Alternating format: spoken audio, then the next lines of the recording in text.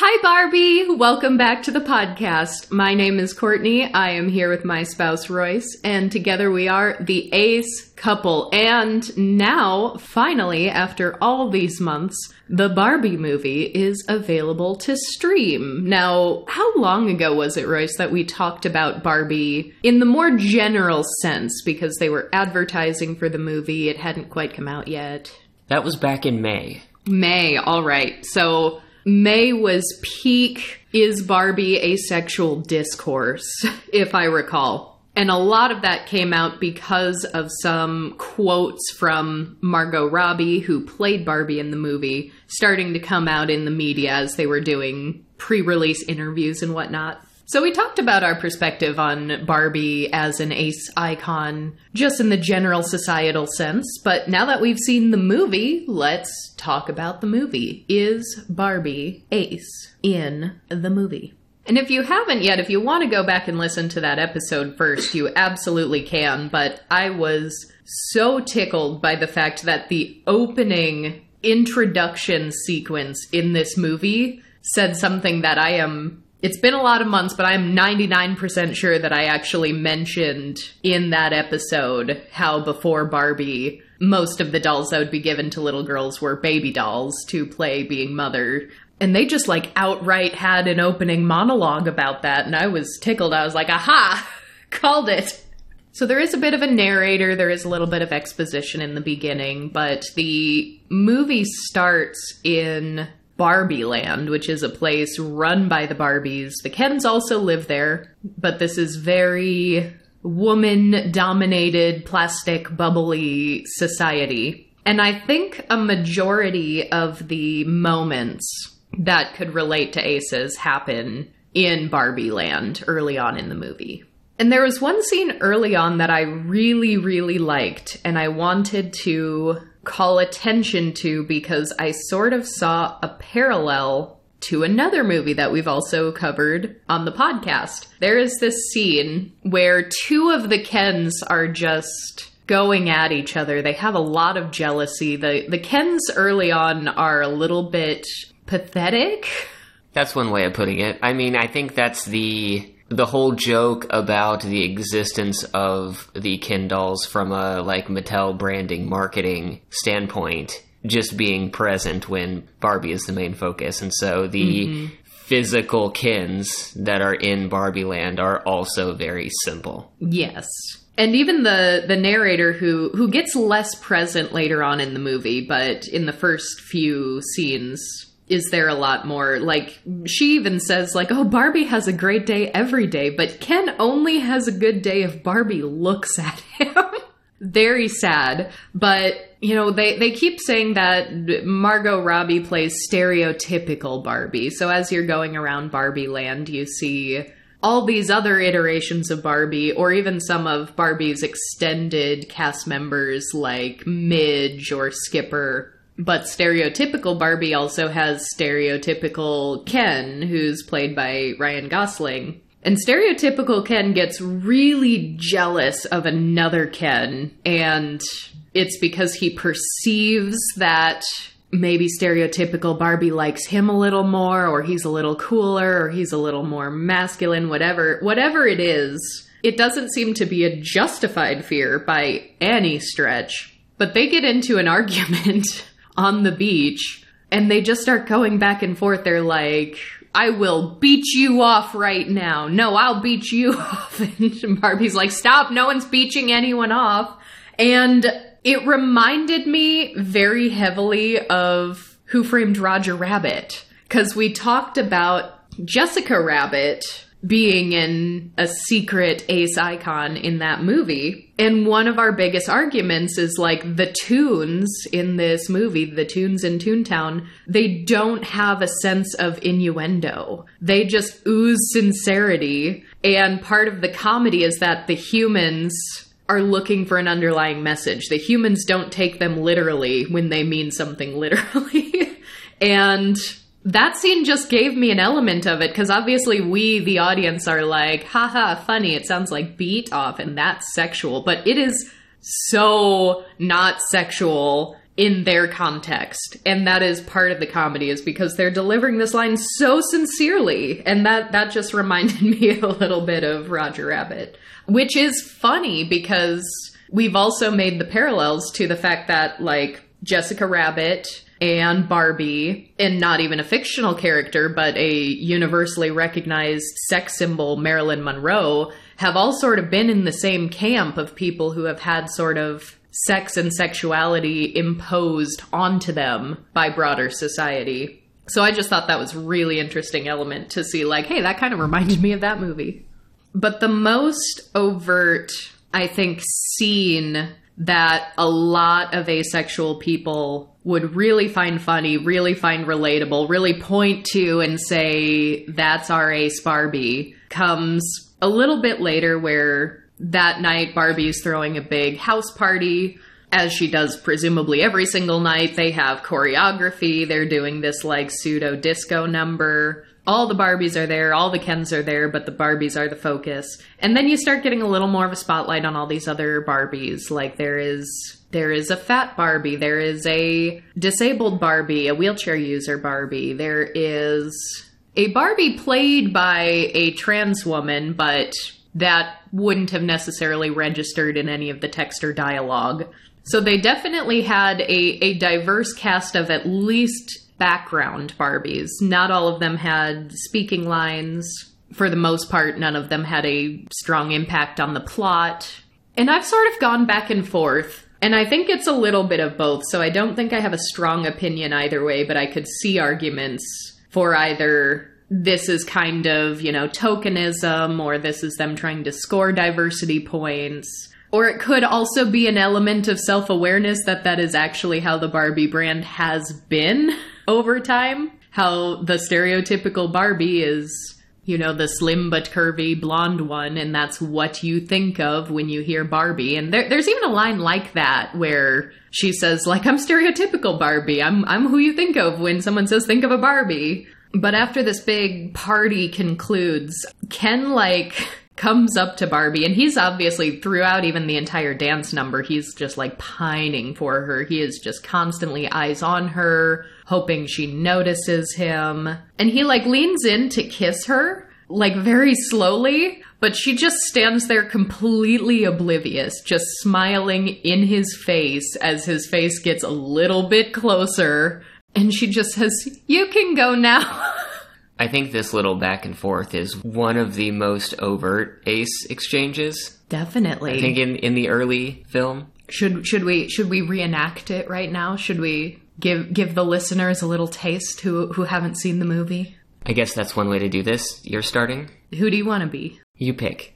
Well, shoot, I'll be Ken. Do you have a bubbly Barbie voice you can put on? No, I'll be using my regular speaking voice. Okay, you can go now. I thought I might stay over tonight. Why? 'Cause we're girlfriend-boyfriend. To do what? I'm not actually sure. Oh, but I don't want you here. Is it Ken? Ken's just a friend. Plus, it's Barbie's dream house, not Barbie and Ken's dream house. Plus, it's girls' night. Every night is girls' night. Uh-huh. Every night. Forever and ever. That might not have been perfectly verbatim, but that was the gist. That was the crux of that back and forth. Oh my gosh, it's so good. And it ends with Ken, Barbie goes and leaves, and she's starting girls' night already. And Ken, whispers, "I love you," and leaves after she's already gone, not listening. And boy, I just gotta say, amatonormativity has got Ken hard. He is deep in its clutches. There's also a really solid argument to be made that Barbie could also be a romantic, but she is just anything but interested in Ken.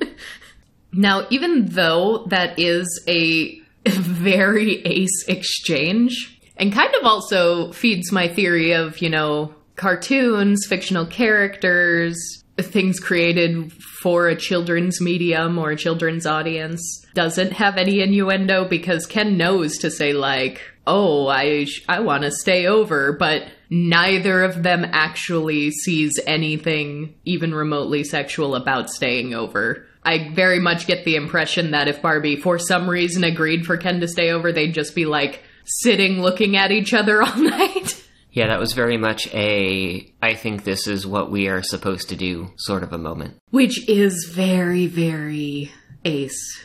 Very Arrow, very A-spec in general. I was comically old when I realized that sleeping together literally did mean sex. Like, it took me a very long time when I was like, oh, people are actually talking about sex when they say sleeping together, not just they're sleeping in the same bed. Whoops. And then I was like, well, then what are you supposed to say if you are just sleeping together in the same bed? What is the phrase for that? Why does everyone assume sex? But there are a couple other moments later that could feed our Ace theorizing here. But one thing I'd like to note about the movie before getting to those moments is that it does use this very absurd, cartoonish Barbie world to cast a very wide net on universal experiences or near universal experiences. Things that I think a lot of people will be able to relate to the feelings behind, even if the details are going to be different and individualized.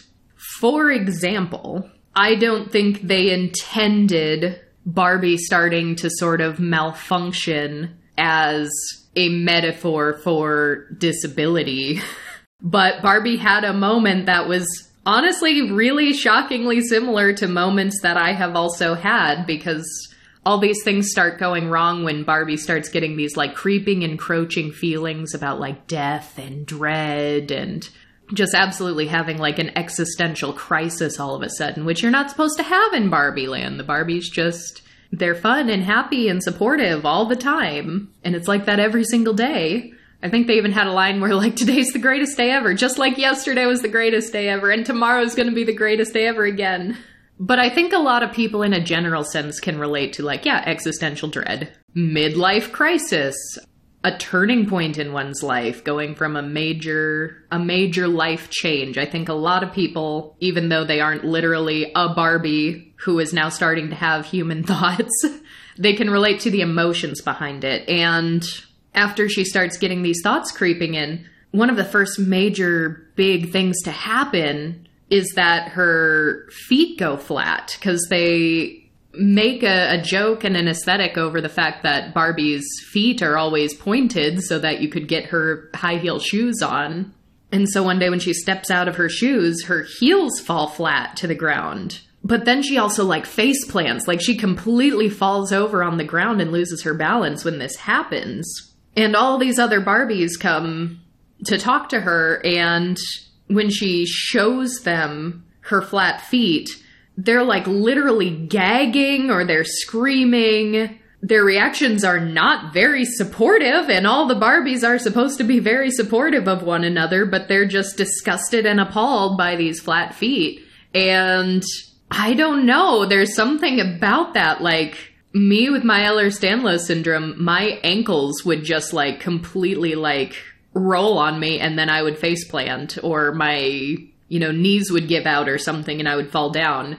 But the ways my joints would move and bend and contort themselves was really disgusting to a lot of people. So some people would see the way I was naturally moving my body at some point, or they'd see the angle of my ankle when I was falling in a situation like this, and they would literally start like dry heaving, and they would talk about how disgusting that is.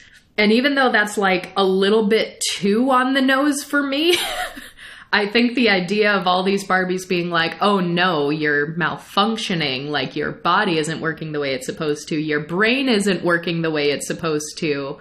I think there are elements of sort of the panic that Barbie starts to get, and the sort of longing for her old life back, or the grief for the way things were before things started to go wrong, that whether it's a disability allegory for some people, or anything that could cause a major, like, irreparable change in your life, I think that's part of the major commercial appeal of a movie like this, because no, it's not a perfect metaphor, it's not a perfect allegory, but it knows how to use absurd situations to tap into common human feelings. But the one thing that really then confused me, because they set up all these Barbies to be completely supportive of one another all the time, but there's apparently still an exception to that. Even in this perfect utopia of feminism and girl power, there is still one outcast that everyone, like, makes fun of. They call her Weird Barbie. And the idea of Weird Barbie is kind of cute, because it's like the Barbie that got played with a little too hard. Like, her hair got completely cut, like, her face got drawn on. Yeah, up to this point, all of the Barbies we had seen in Barbie Land were different iterations intentionally produced by Mattel. Some of them stood out as odd creative or marketing decisions that Mattel made that maybe didn't necessarily pan out, like the Barbie that had like a camera and a TV in her body, or the Barbie that like changed form going through puberty or something like that. Like, all of these are represented, but Weird Barbie is actually a common thing that a lot of people saw if you grew up in a household that had Barbies. Like, you would occasionally just find one that was different because someone gave this kid some scissors. Yeah, like someone was really going through an experimental phase in their playing, or it was given to like a child that was a little bit too young, unsupervised. And she's like always in the splits, which was also like, your ankles are doing something they're not supposed to do, so go talk to the wise Barbie who is always in the splits and very flexible, who knows what you're going through. Not perfect, but a little weird to watch while you're being me. But with this, like, aggressive lack of sexlessness that we've seen in Barbie Land so far, I was really confused by this line from Weird Barbie, because she was like, oh, you've got quite the Ken there, stereotypical Barbie, and making, like, suggestive comments where he says, like, oh, I'd like to see what kind of nude blob he's packing under those jeans. And it's like, I get that you're making a joke about the fact that they don't literally have genitals, but that sounds like there's some element of attraction there that exclusively Weird Barbie has. I think Weird Barbie is the only Barbie that shows any sort of inclination towards a specific kin or towards any form of attraction. Mm-hmm. So that may just be another reason why she's different. Aha! So the allo-romantic, allo-sexual people are the weird ones for once. Good. Good! But yeah, Weird Barbie does this whole, like, well, you have to go to the real world, you have to find the kid who's playing with you, because her thoughts are affecting yours now, and does this whole, like, Matrix thing, and does the sort of, like, red pill, blue pill, like, now it's your time to choose, but instead of the pills from the Matrix, it's shoes, and the, like, remain ignorant option is a pink high heel, and the accept reality one is like a Birkenstock sandal. You know, the two genders.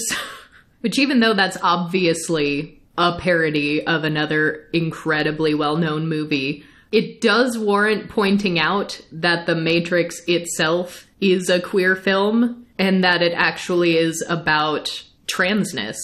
I'm not going to go too heavily into that, because I can point you at a much better full source that's going to go into it in a lot more detail than I could. Especially considering the fact I have now watched The Matrix, but only like a couple years ago for the first time. The Matrix forever has been one of those movies that people would be shocked and appalled to find out that I have never watched.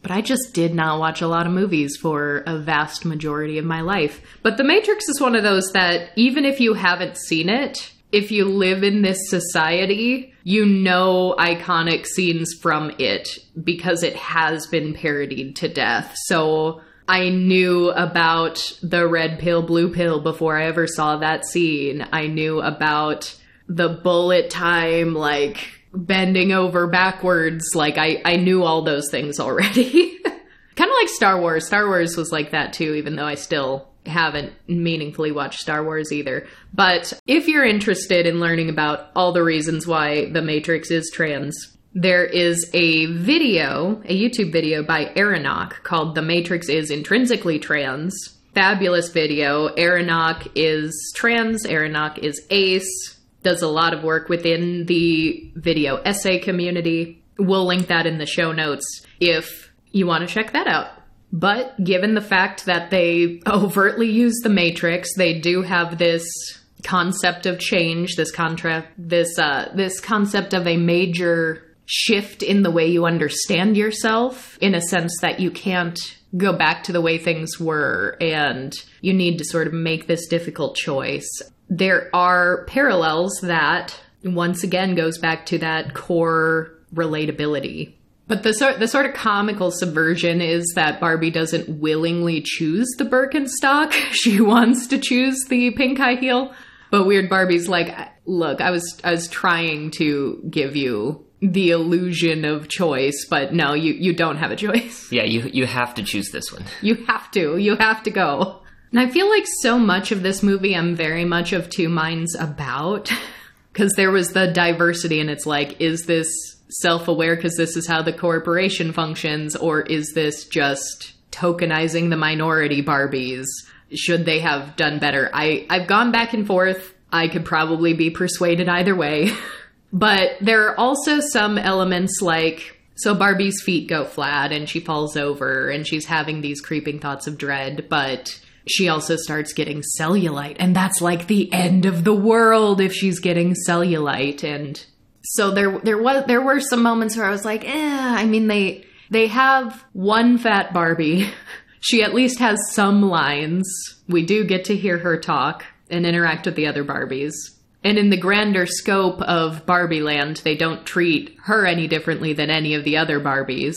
But then stereotypical Barbie starts to get a cellulite. And oh my gosh, this is a catastrophe. I can't let this happen. It's like, is this a little possibly fat phobic while also being like, no, we're not fat phobic here in Barbie Land, but you kind of are? Or are they making a commentary on how a lot of women do actually immediately react with a knee-jerk reaction when they might be in a similar situation? Even if that stems from internalized fat phobia, that is how a lot of people do react, or would. Or is this a part of most of the Barbies in Barbie Land embodying the sort of design thoughts of the Mattel employees that created them? And so Barbies that were manifested to look like this have their own internalized beauty standards that are very rigid. That would make sense, because that would be the... At that point, they're taking shots at Mattel. They're taking shots at Mattel, or it could be read that way, and that would also be a reason that would explain why they're so cruel to Weird Barbie. Like, she is the only Barbie that anyone mostly ignores. Her house is way farther away than all the other Barbie dream houses that are, for the most part, in like a little cul-de-sac very close to each other. They can walk to each other's houses. Weird Barbie's way far away. They're horrified that stereotypical Barbie has to go talk to Weird Barbie. There's even a line of like, oh, you have to go to the real world or else you'll end up like me. And the stereotypical Barbie like screams. And Weird Barbie's like, yeah, I get it. I set myself up for that one. And so if you view it under the lens of marketability, a Barbie that has been torn up by a kid playing with it too hard is not marketable. That Barbie has already been sold. You cannot resell that Barbie. You probably wouldn't even see it at a garage sale. Like, that would be a Barbie that once you're done with it, it goes in the trash. So that's probably the most accurate reading that could apply to all of these different things that have given me two minds so often about in this movie. But stereotypical Barbie's instructions are clear. You have to do this, and this in this order, and then you'll get to the real world. And it doesn't make any sense. It's basically just use all these Barbie products that we've had, like a car and a boat and rollerblades, and don't think about it too hard. They even tell us that. They're like, don't think about it too hard.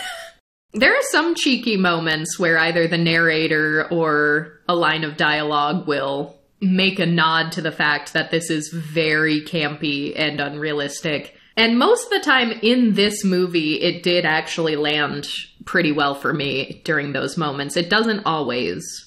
But Ken, partially out of pining for Barbie, partially out of feeling excluded because she didn't ask him to, part of wanting to show up the other Ken, like, oh, look, I got invited to this, ends up, like, sneaking into her little Barbie convertible car, like, lying down in the back seat, and reveals himself when they're too far away to turn back. So Barbie's very unhappy about this. And he's even like, oh, I have to, like, the other Ken is just so cool. And Barbie just snaps and is like, Ken is not cool. So she's super unhappy that he's tagging along, but the two of them end up continuing.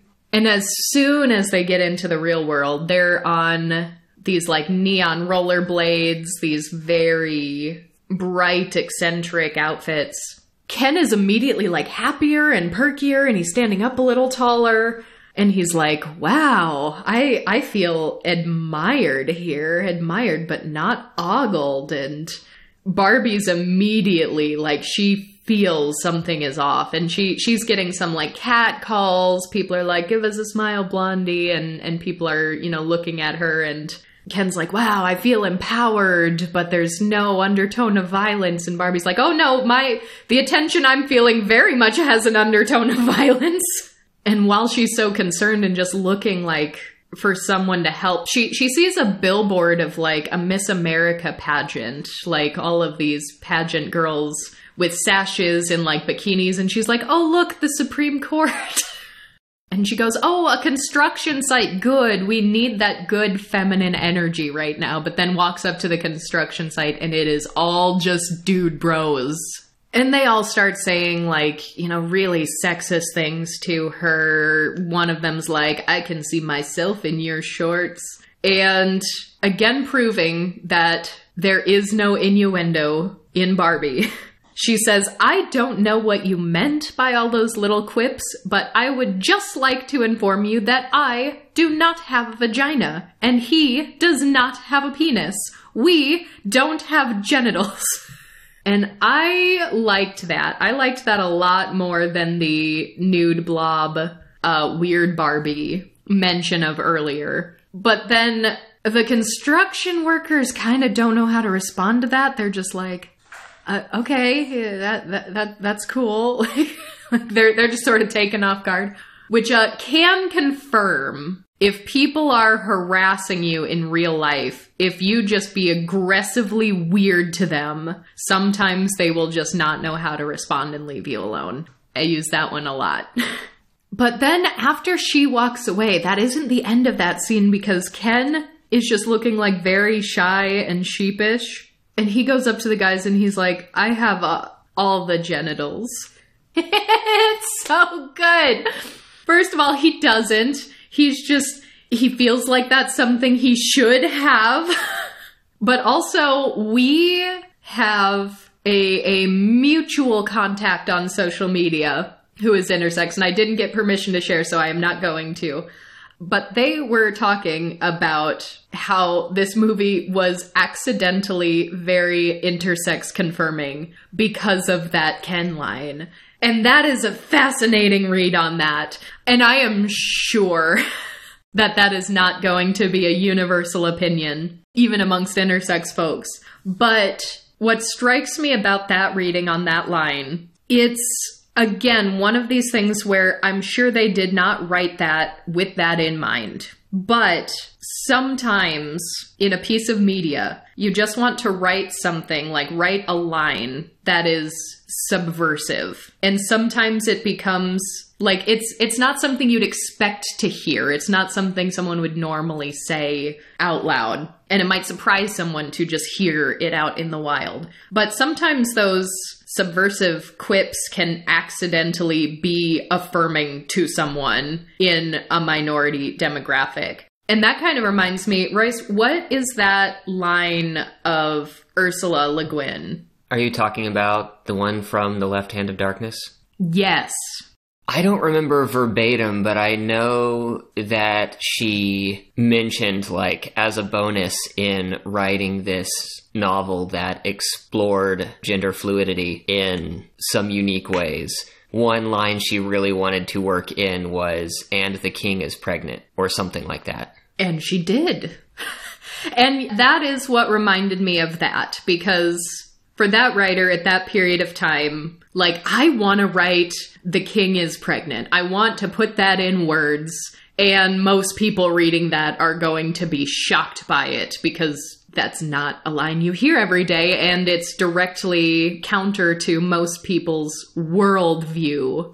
And so wanting to write this thing that is subversive could, intentionally or unintentionally, be very affirming to trans men. Men can get pregnant. A trans man might read that and be like, heck yeah, all right, I see that. I actually feel something real outside of just the shock value of the subversion. Whereas then others may not feel as affirmed by one-off subversive lines like that, because the original intention might have been shock or comedy or contrarianism, but since it is or can be in line with their lived experience, that could just as easily swing the opposite way. Like, oh, this person's just using this for the silly line without giving enough further depth to those of us who do have this real experience. So it absolutely could go either way, but that is where my brain went when I saw that reading and then actually was able to see the movie itself, because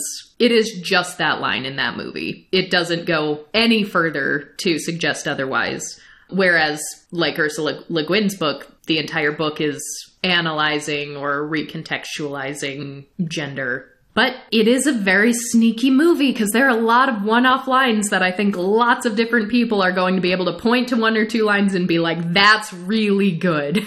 That line in particular is really good. But then back to the movie, Barbie sort of sends Ken away, just off to do something. Don't go too far, but don't bother me, kind of a thing. And Barbie tries to just like sit and meditate to try to figure out where this girl who played with her might be. And it does show this montage of a girl growing up. And it shows sort of the good and the bad, and now getting into more of the like angsty preteen years. Barbie is really emotionally impacted by seeing this, and she looks around her and she sees all these scenes of people outside and in the park and walking around, and some are happy and sharing a laugh, some look absolutely devastated, and she's just like taking it all in. And she looks over to this elderly woman on a bus stop bench, and she just has this like moment of revelation, and she says, "You're so beautiful." And this woman grins at her and just says, "I know it." And then they both share like this little laugh, and it is such a beautiful moment. I really like it, especially since the prospect of aging and dying was one of the initial existential nuggets of dread that were getting seeded in this Barbie that led to this whole thing. So that was sort of, I think, her first step in accepting this new era of her life, was seeing a happy, beautiful, thriving older woman. Because they don't have any old Barbies in Barbie Land. Everyone is perpetually quite young.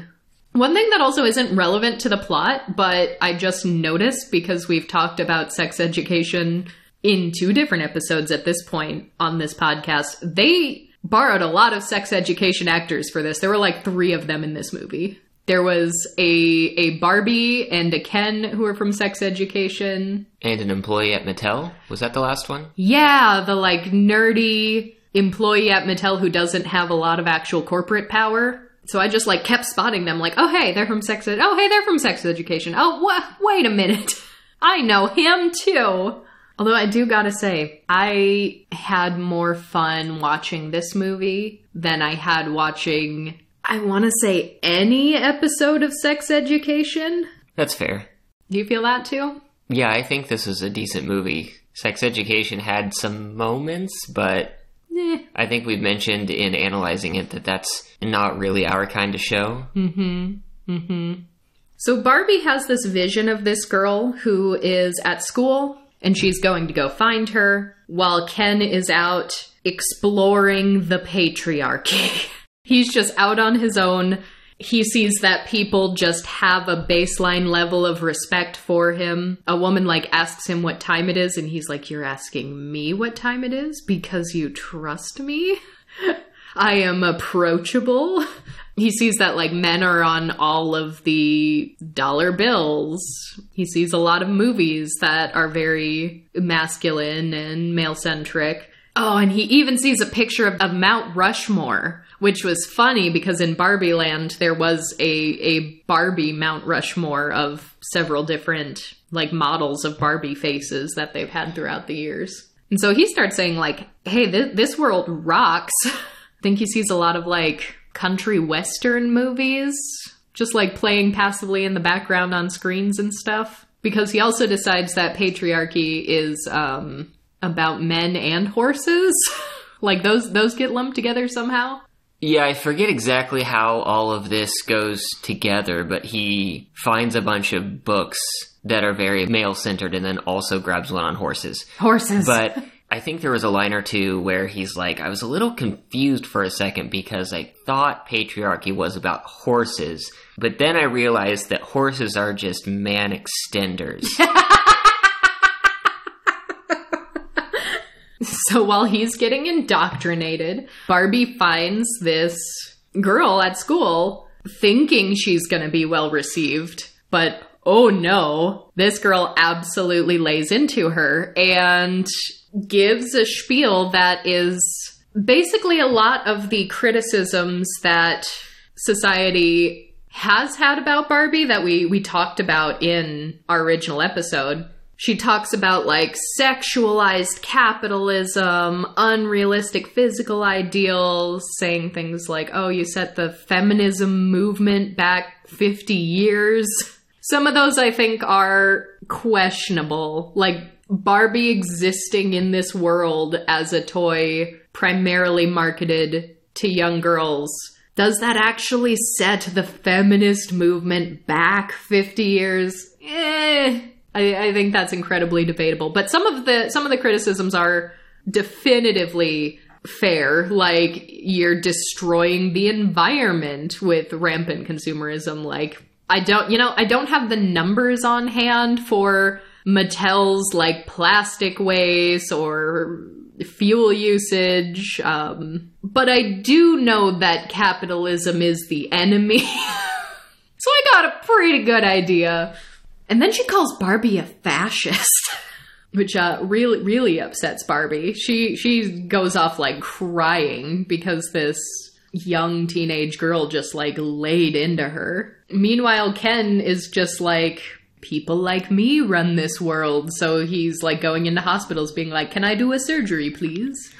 Yeah, Ken's having the best day of his life, even though he keeps getting rejected. Mm-hmm. Like, he can't even get a job as a lifeguard. That's true. Even though his job is beach. In Barbie Land, his job is beach. He can't even beach over here. He can't even beach. But he does go into, like, a corporate office and he's like, hello, I'll have a high-ranking, high-paying job with authority, please. And someone's like, it doesn't work that way. And he's like, well, you are not doing patriarchy very well.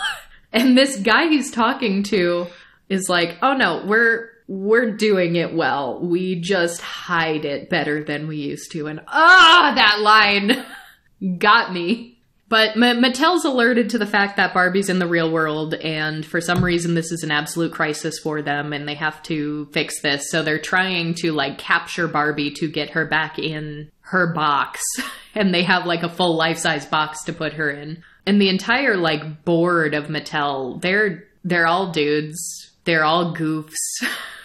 Well, Mattel is depicted as being run by Will Ferrell in a very Will Ferrell manner, and all of the other executives just kind of follow that. Mm-hmm. Yeah, very silly. Like, the Mattel headquarters is the only other place in the real world that has an element of camp that Barbie Land is, like, exclusively based on. It is, and some of the things in Mattel make it seem like it's sharing the magic of Barbie Land to a certain degree, because they literally try to get Barbie into a life-size box with giant twist ties. Oh, the twist ties are so good. And there are just some absurdist things when dealing with Mattel or the people who work at Mattel that seems like it's sort of like a halfway point between the real world and Barbie Land. Like, Will Ferrell's character knows the magical absurdist way to enter Barbie Land, for example. The twist ties were great. I lost it when they literally had giant twist ties to try to, like, twist around her wrists in the box. But once Barbie, like, realizes what they're trying to do, she tries to leave, so she's, like, escaping through the Mattel headquarters. And she finds a room that's just like a serene kitchen with just a woman drinking tea and being very calm and relaxed. And we'll later find out that this is Ruth, the creator of Barbie. Very interesting scene. I don't understand why in that scene, if you watch it, there is like a Victorian era decorative dome on the counter of her kitchen. Very out of place, like where you'd expect a toaster to be. And you don't get to see it super clearly, so I don't know if it's like literally taxidermy in there or if it's just like fancy feather work, just, you know, a decorative something. But I want to talk to that set designer and ask why. And what is in that dome. I've got an eye for hair work, so if there is ever hair work like in the background scene of a movie or a show, I will see it immediately. Or if I'm in a museum and there's a piece of hair somewhere, that's the first thing my eyes will go to. So it's not that, but it is something Victorian with the giant dome. Very weird, very interesting choice. But while in this Mattel headquarters, we see some funny moments of Barbie not knowing how things work in the real world. Like, they offer her a glass of sparkling water and she's like, oh, thanks. But then she goes and like pours it on her face and she's like, oh, I'm not used to that being in there. Yeah, the opening sequence in Barbie Land, we see a lot of Barbie going around and not using stairs, just floating out of the house as a Barbie doll would if a child was playing with Barbie, and pouring nothing from a jug of milk into an empty bowl or something like that, or drinking from empty glasses. Mm-hmm. It's showcasing playing with toys. Yeah, and so when you have that water scene, but then when she gets into Ruth's kitchen and she's offered like a cup of tea, she has this very funny, like, she's so slowly trying to awkwardly drink it because she doesn't know how to actually drink things. But when she exits this Mattel headquarters, the mother of the girl who tore into Barbie shows up because she was picking up her daughter from school. Her daughter tells her, like, oh yeah, this, you know, weird woman thought she was Barbie. And she herself is a Mattel employee. So she's been working at this lower level of this company in an office job. And it turns out that she's the one who has been drawing pictures of, like, existential dread Barbie and cellulite Barbie and all these things, because as a middle-aged mother, she's sort of using this tool from her childhood to try to process these new feelings from this period of her life. And, like, her daughter's going through an angsty phase. Her daughter lashes out at her all the time, so she doesn't even have these, like, happy, joyous moments of playing with her daughter anymore. So, like, the mother-daughter story in this, I think, is really beautiful. I am a sucker for a good mother-daughter story. But this mom is so on to Mattel. She knows what they're up to. So she comes to try to rescue Barbie. She pulls up in her car and is like, get in. And after these two scenes of Barbie not knowing how to drink, Barbie gets in the car and immediately puts on her seatbelt. And I was like, wait a minute. Why do you know how to do that? Why wasn't there anyone telling you to do this? Why wasn't there you awkwardly fumbling with it because you don't know how it works? Because they showed her in a Barbie car in the first leg of this adventure, and she wasn't wearing a seatbelt in that, I don't think. Was she?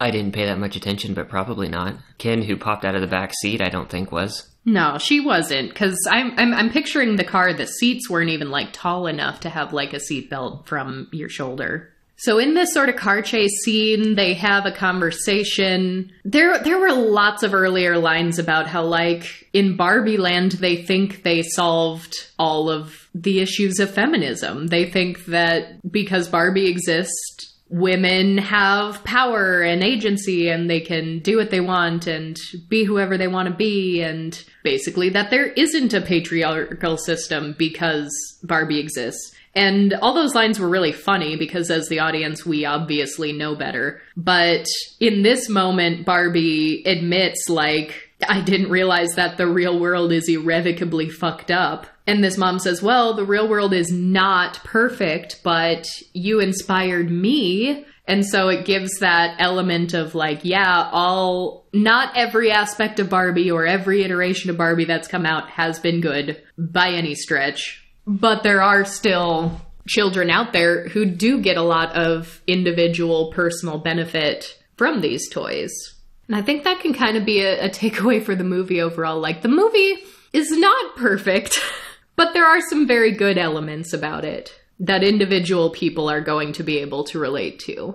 But for some reason, you know, this mother and daughter are gonna now go back to Barbie Land with Barbie. They're able to materialize just like new pairs of skates that are all this obnoxious neon color. I don't know where they came from. I guess we'll do what Weird Barbie told us to and just don't think about it too hard. So on this journey, it starts with the mom just absolutely just geeking out over Barbie, being so excited, so happy to be talking to a real-life Barbie, to be going on this journey with all these different, you know, Barbie props and accessories. And she even says at one point, like, don't tell him, but I never got a Ken. And Barbie's like, that's because Ken is totally superfluous. They do this really interesting thing with Ken where the dunking on Ken early on and throughout the movie can almost be kind of cathartic, but then they also subvert that by giving Ken a lesson to learn and having him grow later on. And that starts by Ken being a menace to society because he beat Barbie back to Barbie Land and has now spread patriarchy. So now all the Barbies, even the Barbies who were like President Barbie or astrophysicist Barbie, like all of these things, are now just like wearing cheerleading uniforms and cheering for the Kens who are, you know, playing sports on the beach, or they're serving Ken's beers in skimpy outfits.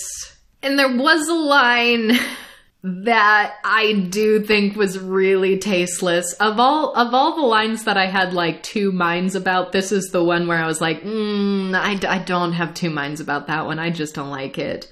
The mother from the real world sees what's happening and has this moment of revelation where she's like, oh, this is like in the 1500s with the indigenous people in smallpox. They had no defenses against it. And like, yeah, similes and metaphors, sure, they're useful. They have their time, they have their place, but I just don't like a flippant line about like a literal genocide being compared to this funny, campy, like, Barbie Land is patriarchal now, with just this ridiculous, silly, over-the-top Ken, who doesn't even have a very good grasp of what patriarchy is or any of the true nuances of it. It did not hit correct. But one line that did hit correct was when Barbie goes to confront Ken and she's asking, like, what's going on here? First of all, he's like, this is not Barbie Dream House anymore. This is Ken's Mojo Dojo Casa House, which is absurd and ridiculous and silly. But they end a conversation with Ken throwing back in her face that every night is girls' night. He says, every night is boys' night, and puts on a pair of sunglasses. And then he puts on a second pair of sunglasses over the first. Very stoically, very seriously, as if he genuinely thinks that he is being a badass right now, and he walks away, and it slays me. That was a very good moment. And Barbie sort of gives up. Barbie's like, this is the end. She's just like laying face down on the ground, like, guess I'll die. And so the mom and the daughter try to go back home. Like, they take a Barbie dream car, they start driving home. But Alan, of all people, has followed them. Ken's best friend. All of Ken's clothes fit him. That Alan. Alan was a funny addition, because if Ken is already being set up as forgettable or superfluous, Alan in the mix of all of these Kens, played by Michael Cera, was probably one of the best side characters in the show. And that, yeah, all his clothes fit me line is actually delivered by Alan in the show as he's sort of squaring up to fight off a horde of Kens so the main cast can get away. It's so good. It's like his moment of triumph. All his clothes fit me. Which is directly from, like, an ad campaign of Alan. It's so good. Also talking about, like, oh, how catastrophic it was to have a Barbie in the real world. And Alan's like, yeah, that's because it's Barbie, but no one cares if Alan gets into the real world. It's happened before. All of NSYNC, Alan. It's so good. This movie is so campy and brilliant. I laughed. I cried. I groaned. I think it has all the makings of perfectly executed camp. But yeah, after this, Alan shows up and sort of begs and pleads for help because we can't let this be Ken. I don't even remember what they called it. They renamed Barbie Land to something Ken. It was Kendom Land. Kendom Land. Because everything Ken names is redundant in some way. Yes. Mojo Dojo Casa House. Then it's actually the daughter who tells her mom we have to go back. And she's the one who's been so cynical this whole time. She hates Barbie. She's like rolling her eyes that she's going on this adventure with Barbie and her mom.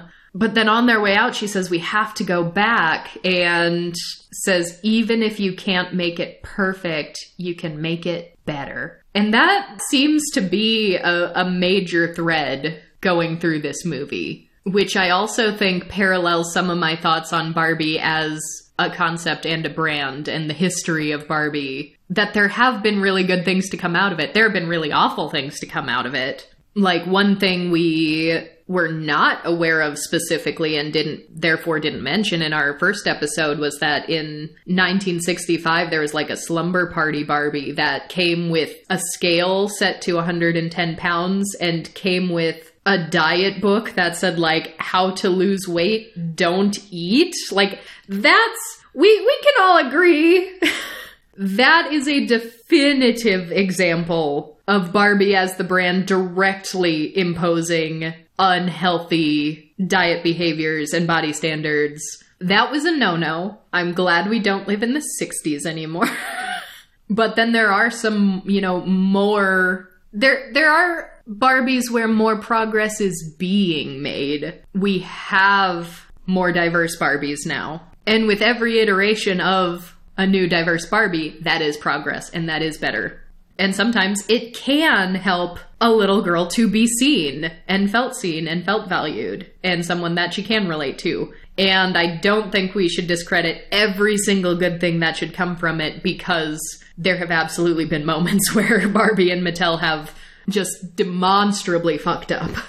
And I don't know, I mean, like, I guess that's something else that I'm a little bit of two minds about, because I have my own personal attachment to, the idea of like, oh, nobody actually looks like a Barbie. That's not how real bodies work. But as I said in our first episode, I've seen a current Barbie next to what they call like the average Barbie, where people would make a Barbie out of the average, woman's proportions, who is shorter and doesn't have as small of a waist or as large of a bust. My body, throughout most of my teenage and adult life, looked a lot more like the actual Barbie than the, quote, average Barbie. So, and that has come with its own set of societal issues, some of which I talked about in that episode, some of which I talked about in our boobs episode.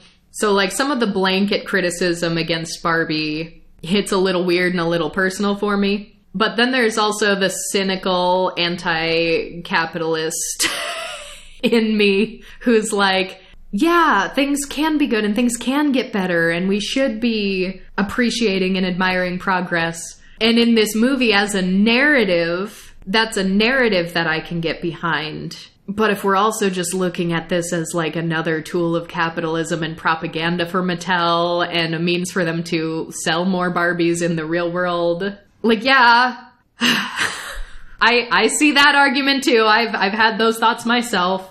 And so then we get back to Weird Barbie's house, where stereotypical Barbie is still having a time.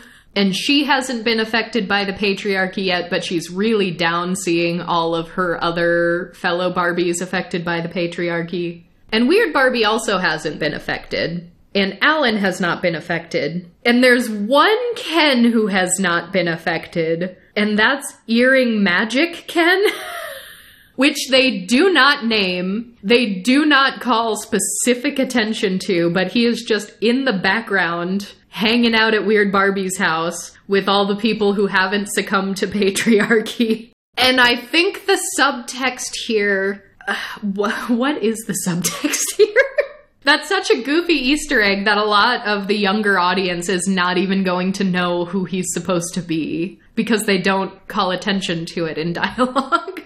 And with him just being in the background, we had to pause and rewind to double check, like, wait, who was that standing there who hasn't been speaking for a while? Wait a second. That looks like a Ken. Yeah, I assumed that was just a queer ally sort of thing. Yeah, which basically canonizes the, I guess, fan theory that Earring Magic Ken is the gay Ken. Which, I mean, I haven't heard this in a very long time. So I don't think it's still a common enough quip that our younger audience is going to recognize it. But do some of you out there remember, like, the gay ear piercing? Like, that was always a thing. If a man had only one ear pierced, there was a gay ear. Because that was like the style was men only get one ear pierced. They don't get both. But it was like, if you pierce your right ear, that means you're gay. But if you pierce your left ear, that means you're straight and just want an ear piercing. Like, that was a narrative. That was a thing people would look for. If someone was like, oh, he has an earring, they'd be like, what ear? Which, oddly enough, unless I have mixed up my left and right, because it has been a very long time since I have heard this, I don't think Earring Magic Ken actually has his earring in the gay ear. But, I mean, if you look at him... I mean, listeners, if you haven't seen Earring Magic Ken, just Google Earring Magic Ken. He does have a very certain aesthetic. And the thing is, he ended up selling extraordinarily well because the gay community latched on to him. And they were like, this is hilarious. This is great. We have our gay Ken. We need to, like, it was just kitsch. It was like, he wasn't marketed as a gay Ken. But Dan Savage, like, wrote an article called Ken Comes Out, talking about the aesthetic, how he was wearing a necklace that looked like a cock ring.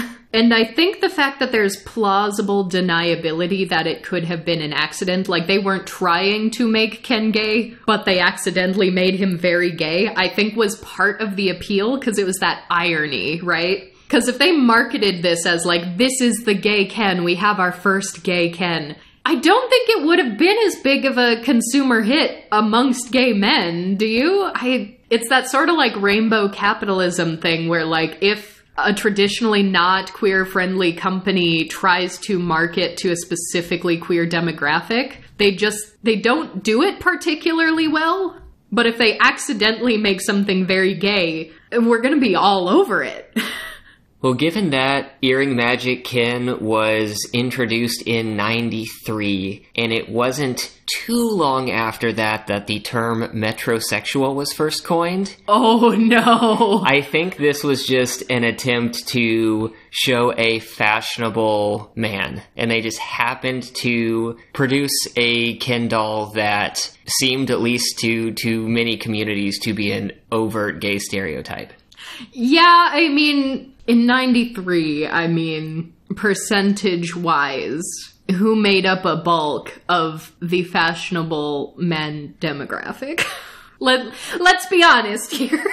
But it's sort of a humor in the sincerity, right? Like, that's kind of parallels this movie, too. It parallels this movie, it parallels the sort of unintentional, like, Barbie becoming an ace icon and Jessica Rabbit becoming an ace icon.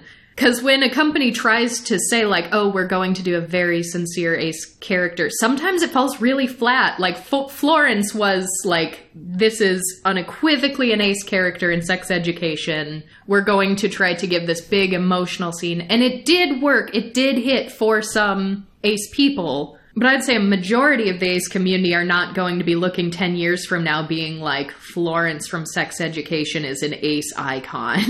Because it was such a very obvious little, like, pander and moment that didn't have a lot of its own power outside of that one scene either. Like, Florence as a character didn't have her own power. But the fact that Mattel was like, here's Ken, he's still Barbie's girlfriend, he looks exactly the way he does, then yeah, I don't know if the marketers at Mattel are brilliant enough to know and play the 4D chess and know that if we market him not as a gay Ken, the gay community will love him more than if we do market him as gay. I doubt they had that amount of foresight, but I'm confident that the fact that people looked at this doll and thought that Mattel made a sincere attempt at making a straight man and failed miserably, that's what makes him a gay icon. But yeah, so I mean, he's in the background here. We aren't given an explanation why, but yeah, I guess the subtext is gay men don't fall for patriarchy, which works in this campy, silly movie that is not realistic. Isn't always the case in the real world. But yeah, while they're trying to figure out their plan, Barbie makes this line of like, either you're brainwashed or you're weird and ugly. There's no in between. And Weird Barbie's like, sing it, sister. Which is funny enough that I'll give it a pass. Okay, so before we move on, I just found something. Apparently in 1977, what was billed as the world's first openly gay doll came out. The doll was called Gay Bob. Gay Bob! The packaging actually said, come out of the closet with Gay Bob. Amazing! The box was made to appear like a closet. Oh, why didn't I know about Gay Bob? And Gay Bob's left ear was pierced, just like Earring Magic Ken. Okay, so hold up a minute. Is the gay ear actually... Is it the left one? Is that supposed to be the gay ear? Because more often than not, I felt like I heard that the right ear is the left one. And maybe that got distorted over time. Or maybe it is a carefully crafted narrative for gay men who are not out. Just tell the straight people it's actually the other ear, the other way around. Now, I didn't pay much attention to stuff like this when I was a kid, but I think when I was really young, the only one that I heard was, like, one ear versus two ears. Oh, really? No, I recall, like, there is a gay ear, and it is the right one. But now, all signs point to the left ear being the gay one. If Gay Bob had his left ear pierced, and then Earring Magic Ken had his left ear pierced, what more evidence do we need? This is irrefutable. But see, now I want to know sales numbers. Did Gay Bob do the same numbers with gay men that Earring Magic Ken did? To prove my theory? Or debunk it? I mean, consumerism was just not quite the same in the 70s as it was the 90s.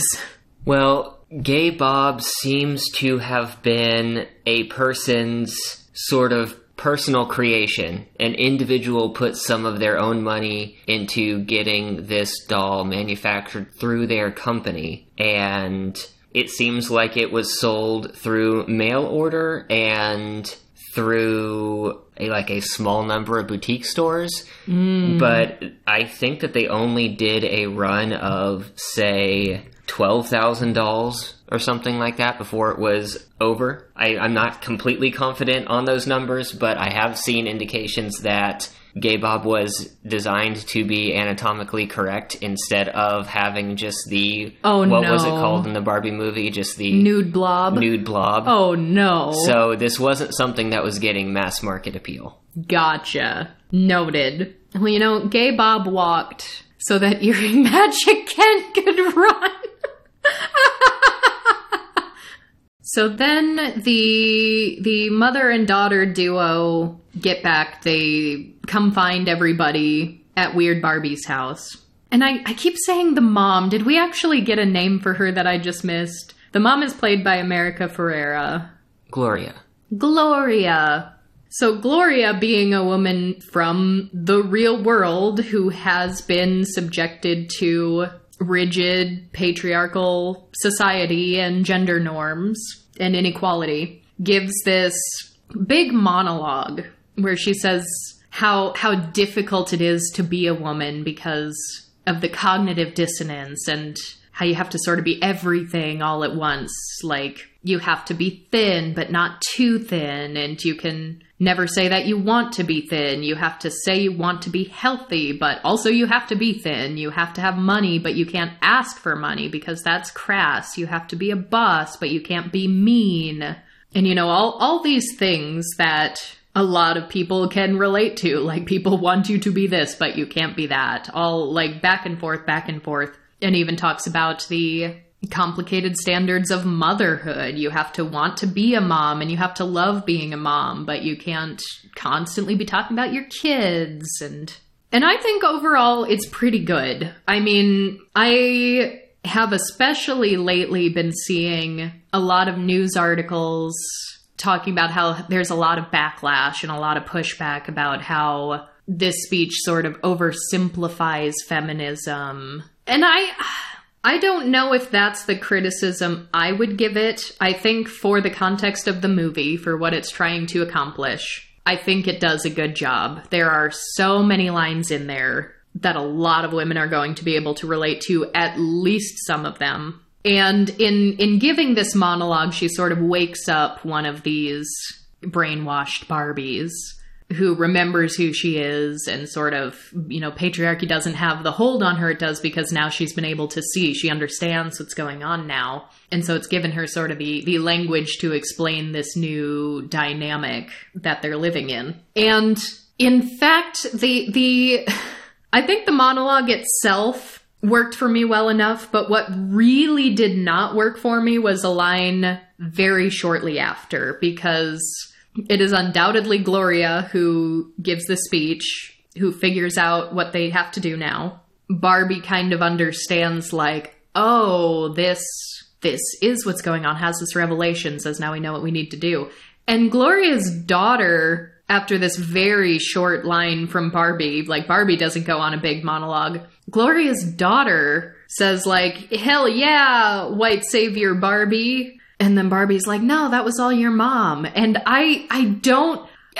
Do they know what the meaning of white saviorism is? Did they just not have a way to actually illustrate white saviorism, but still wanted to get the line in there? It did not work for me, because the daughter seems genuinely excited about this and praising the Barbie, which also seems very out of character for the daughter, because even though now she wants to help make Barbie Land better, she was very cynical about Barbie in the first place.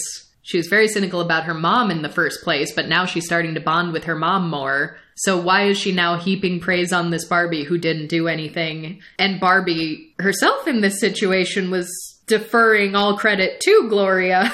And the daughter, even later on, after all this is said and done, demonstrates some amount of knowledge of, you know, racial discrimination. Like, her dad is white, and she'll even say things to her dad like, that's cultural appropriation, or like, you can't say that. So, like, it was just weird. It was a weird line to write in the first place. It was a weird delivery of the line. So, if anything, it's not so much an oversimplification of feminism so much as it is a very white feminism that is incredibly out of touch with intersectional concerns. And I think that's really heavily underlined by the very weird, inaccurate use of white savior Barbie. Because if you're critiquing white saviorism, show me white saviorism. I don't think they did that. So...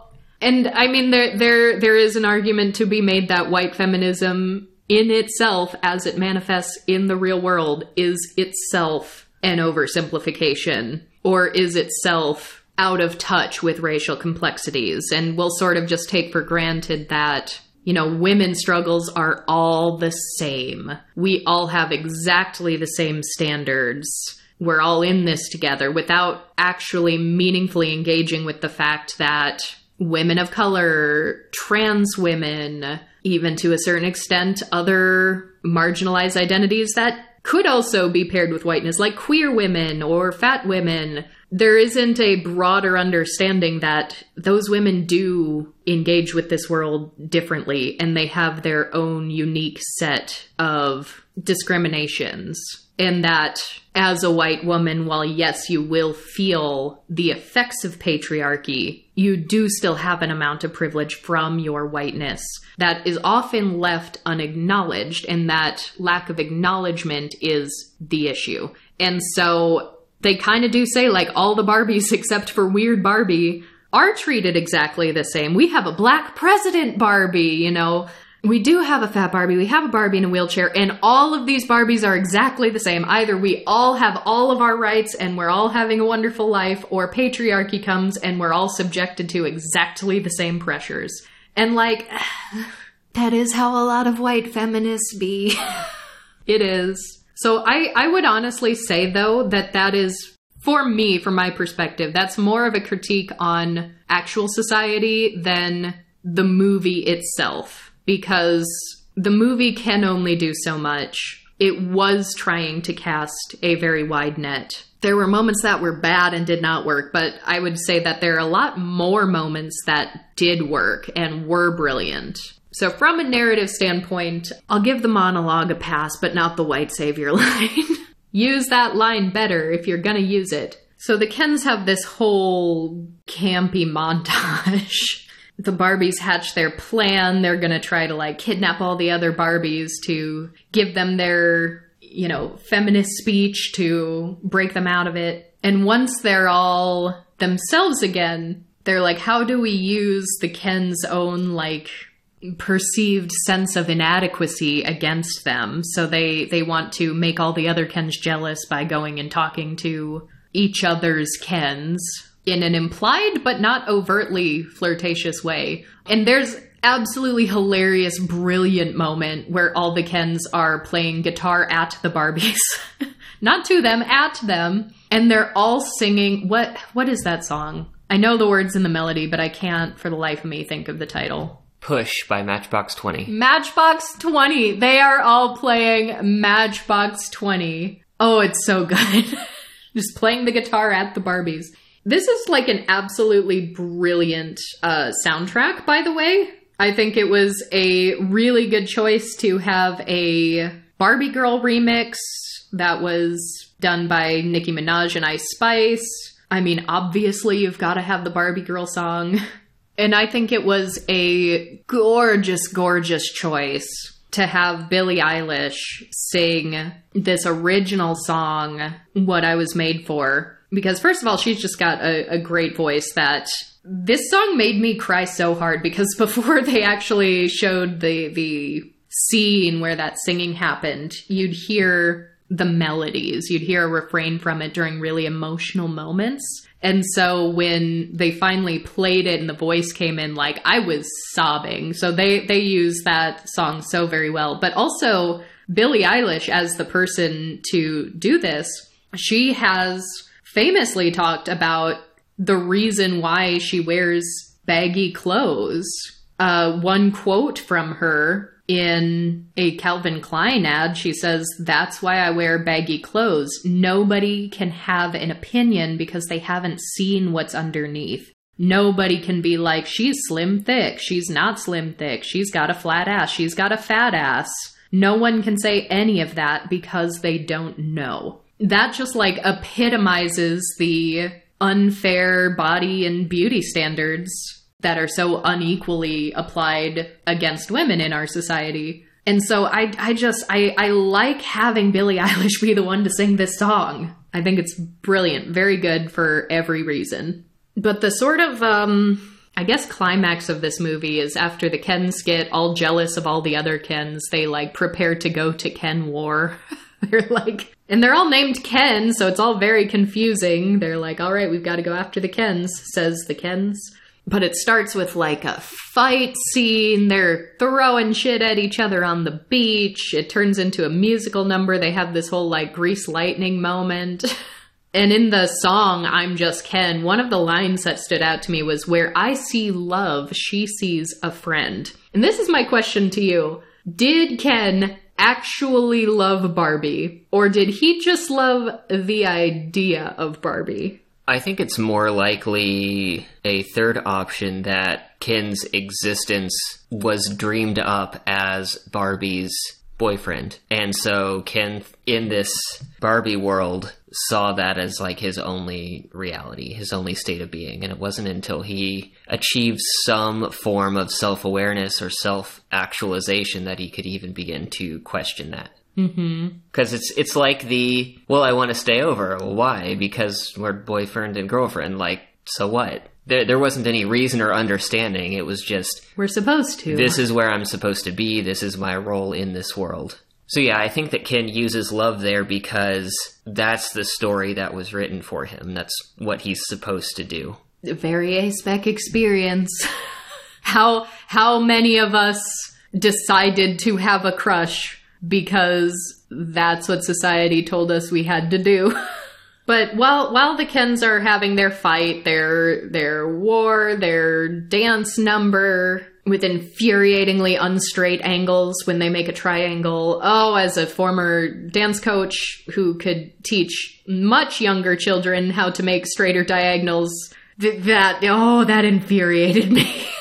But otherwise, the song itself was just kind of fun and silly. But the Barbies, throughout all this, being unbrainwashed now, they're like, all right, let's, do some work. Let's pass a law. Let's get Barbie Land back to where it's supposed to be. And so the Kens are like pretending to ride horses back to the houses they stole from the Barbies. And they're like, oh, is it just me, or are these Mojo Dojo Casa houses getting dreamier? The president Barbie is coming down a set of stairs and is like, that's because they're dream houses, motherfucker, but they bleep the swear with a Mattel logo over her mouth, which I just thought was funny. And Ken ends up having just like, especially a stereotypical Ken, like he's the one who has this big, horrible meltdown, existential, like, who am I without patriarchy?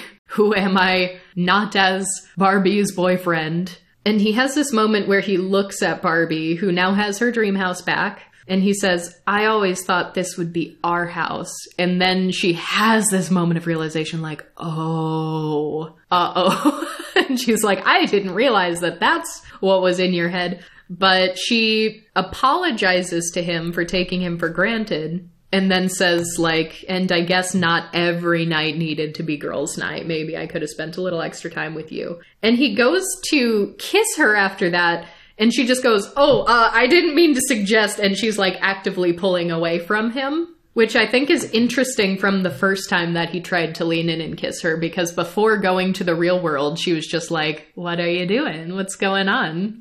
Why is your face getting closer to my face? But after being in the real world, he goes in to kiss her and she's like, oh, nope. Nope. And he straight up says, I don't know who I am without you. And Barbie says, well, you're Ken. And he says, yeah, but it's Barbie and Ken. There is no just Ken. That's why I was created. I only exist within the warmth of your gaze. Without it, I'm just another blonde guy who can't do flips. Which, the way that line reads goes back to the very early line of Barbie has fun every day, Ken only has fun when Barbie looks at him. Mm-hmm. And so Barbie says, well, maybe it's time to discover who Ken is. And he goes to, like, hug her and then, like, forces her into, like, a dip. And she's like, no. This isn't the answer. And she basically, gives him some tough love. Says, like, figure out who you are without me because you are not your girlfriend. You're not even Beach. And then she says, maybe all the things that you thought made you you aren't really you. And as she says that, you see the moment of realization grow on her own face. Yes, she's saying it to Ken, but she's also starting to internalize that for herself. And I also think that is a very relatable experience for a lot of people who could probably apply whatever unique lived experience they wanted to it. I know back to the sort of disability metaphor that I mentioned, I've often contemplated the pitfalls of labeling yourself by what you do. Like my entire life growing up and into teenage years, into adulthood, I was a dancer. I wanted to be a professional dancer. I did some professional dancing. I did choreography. And I taught dance lessons for a very long time. And although I was never truly able-bodied, my body did get increasingly more disabled with age, to the point where I knew I couldn't realistically pursue a career in dance. And I was like, well, but I'm a dancer. That's what I do. I am a dancer. I have built some aspect of my identity around dancing. So what does that mean if I can't do it anymore? And so I think a lot of people, for a lot of different reasons, have had a moment of like, this thing I always thought I was, maybe I'm not. And that could also apply to so many corners of queerness. Like, maybe this isn't who I am. Even going back to the trans matrix, like, I now realize who I am. My entire worldview is forever changed. And so she kind of concludes like, Ken is Ken, and I'm Barbie, and gives a smile. But then, I mean, at some point, all the goofs from Mattel Corporate show up. I don't think they add too much to the ending scenes. I think they just had to sort of tie up their plot line because they were involved. Yeah, they're not all that prominent throughout the entire movie. Mm-mm. But they have Ruth Handler come in and introduce herself as the creator of Barbie. And they portray her as, you know, a little funny, a little charming, a sweet old lady, a little bit badass because she's like, I am Mattel. Or at least I was until the IRS got a hold of me. So they made an allusion to that without going into it and even said like, but that's for another movie. And so Barbie goes on a walk with Ruth and sort of says, maybe I'm not Barbie anymore. And Ruth more or less tells her, you can be whoever you want, but you have to understand what this means and what this comes with. She says, Barbie is a concept. Barbie is a doll, a brand, an icon. And so I can't control her any better than I can control my own kids.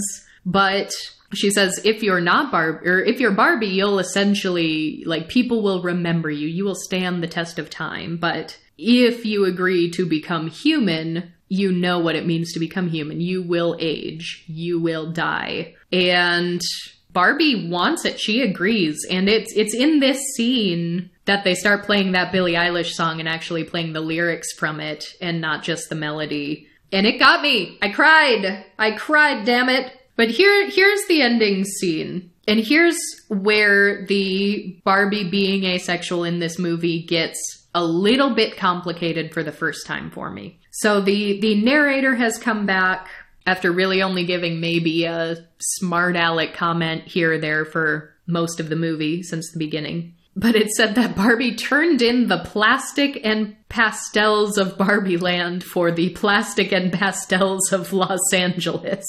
So I like that they acknowledge that Los Angeles isn't really real. Los Angeles isn't the real world. But Barbie's being driven somewhere by Gloria and her whole family. And when she gets out of the car, there is a distinct zoom in of her feet. And she's walking on flat feet, wearing Birkenstocks, but they're pink Birkenstocks. So there weren't only two genders. But I like the subtlety of that. I picked a middle of the road and a refusal of the binary. But I also like that they called attention to the fact that she's in the real world now. She is gladly walking on her flat feet. She intentionally got a pair of shoes that are not heels. And they zoom in on it because there's a major storyline of self-acceptance here. And that can be really meaningful in the disability reading of it. It can be really meaningful in the queer reading of it. Or any, you are just a human and at some point you have had to come to terms with your own identity in some way or another. So I loved that. She decides to take on the name Barbara Handler. since now you do need a surname in the real world, in Los Angeles. And the final moment, she says with a huge smile, "I'm here to see my gynecologist." For a movie, that is a funny and cute way to end. That's a funny line. You're going off on a high note. There have been repeated mentions of Barbies not having genitalia. So now, oh, you are a real human now. Now you have genitals. So I get that as the resolution on that note.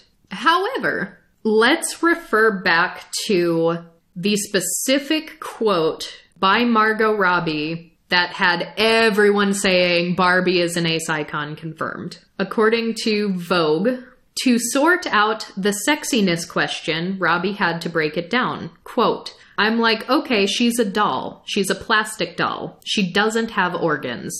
If she doesn't have organs, she doesn't have reproductive organs. If she doesn't have reproductive organs, would she even feel sexual desire? No, I don't think she could. Therefore, she is sexualized, but she should never be sexy. People can project sex onto her. Thus, yes, she can wear a short skirt, but because it's fun and pink, not because she wanted you to see her butt." The framing of that makes the ending of this movie more complicated.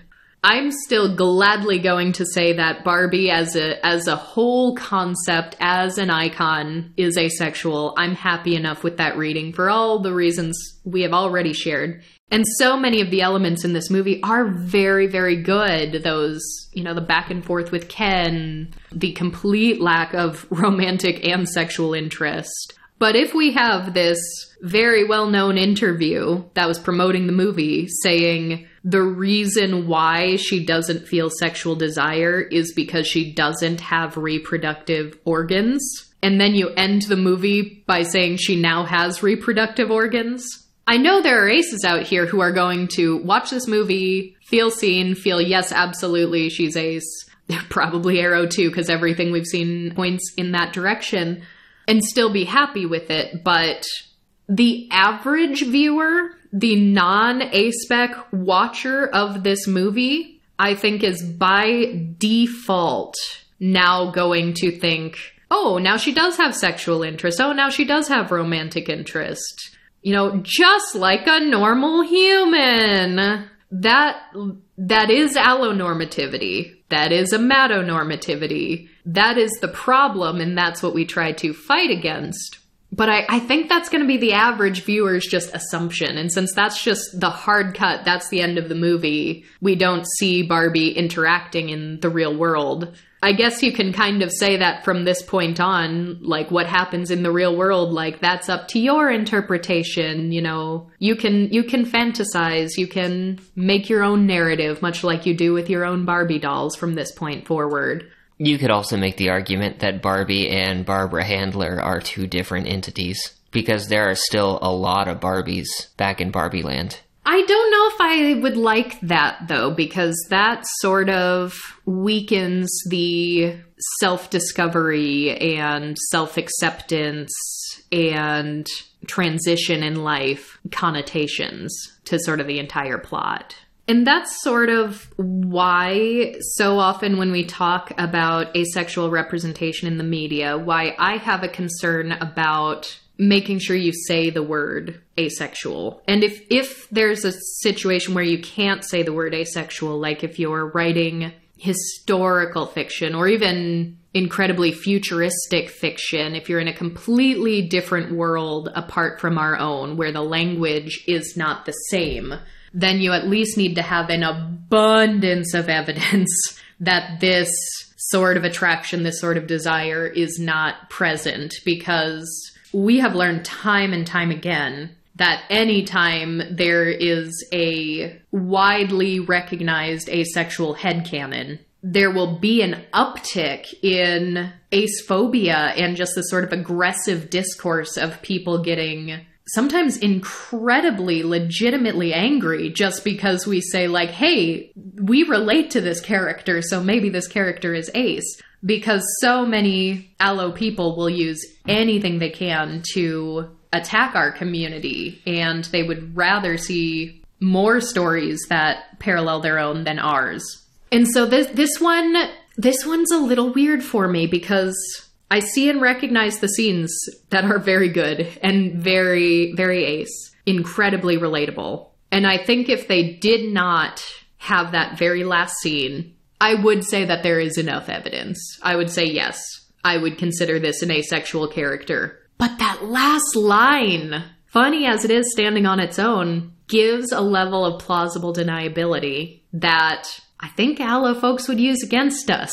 And I've intentionally not tried to look for any Barbie movie discourse, so I don't know if it's already begun or if people have made that argument, but that's something we've seen time and time again, so I've got to be sensitive to that. And in a movie like this, quite honestly, they try to be relatable to so many people that I don't think they would ever want to confirm something outright like that. Like Margot Robbie even saying, like, could she even feel sexual desire? No, I don't think so. She doesn't use the word asexual there. It's close enough that I would perhaps allow it. But would even the actor Margot Robbie think that? Does she in her head think that now Barbie is a, quote, normal sexual being now? Because the only reason why she said to the otherwise was because she didn't have genitals, and now she canonly does have genitals. So I will say my official ruling, Barbie the character in the Barbie movie is good ace rep, but I have my reservations about how allos are going to read it and use it to attack us. That sound about right to you? It doesn't matter because I already swung the gavel, but... Yeah, the verdict's already been reached. Then I guess there's nothing more to say. Thank you all as always so much for being here, and we'll talk to you all next time. Goodbye!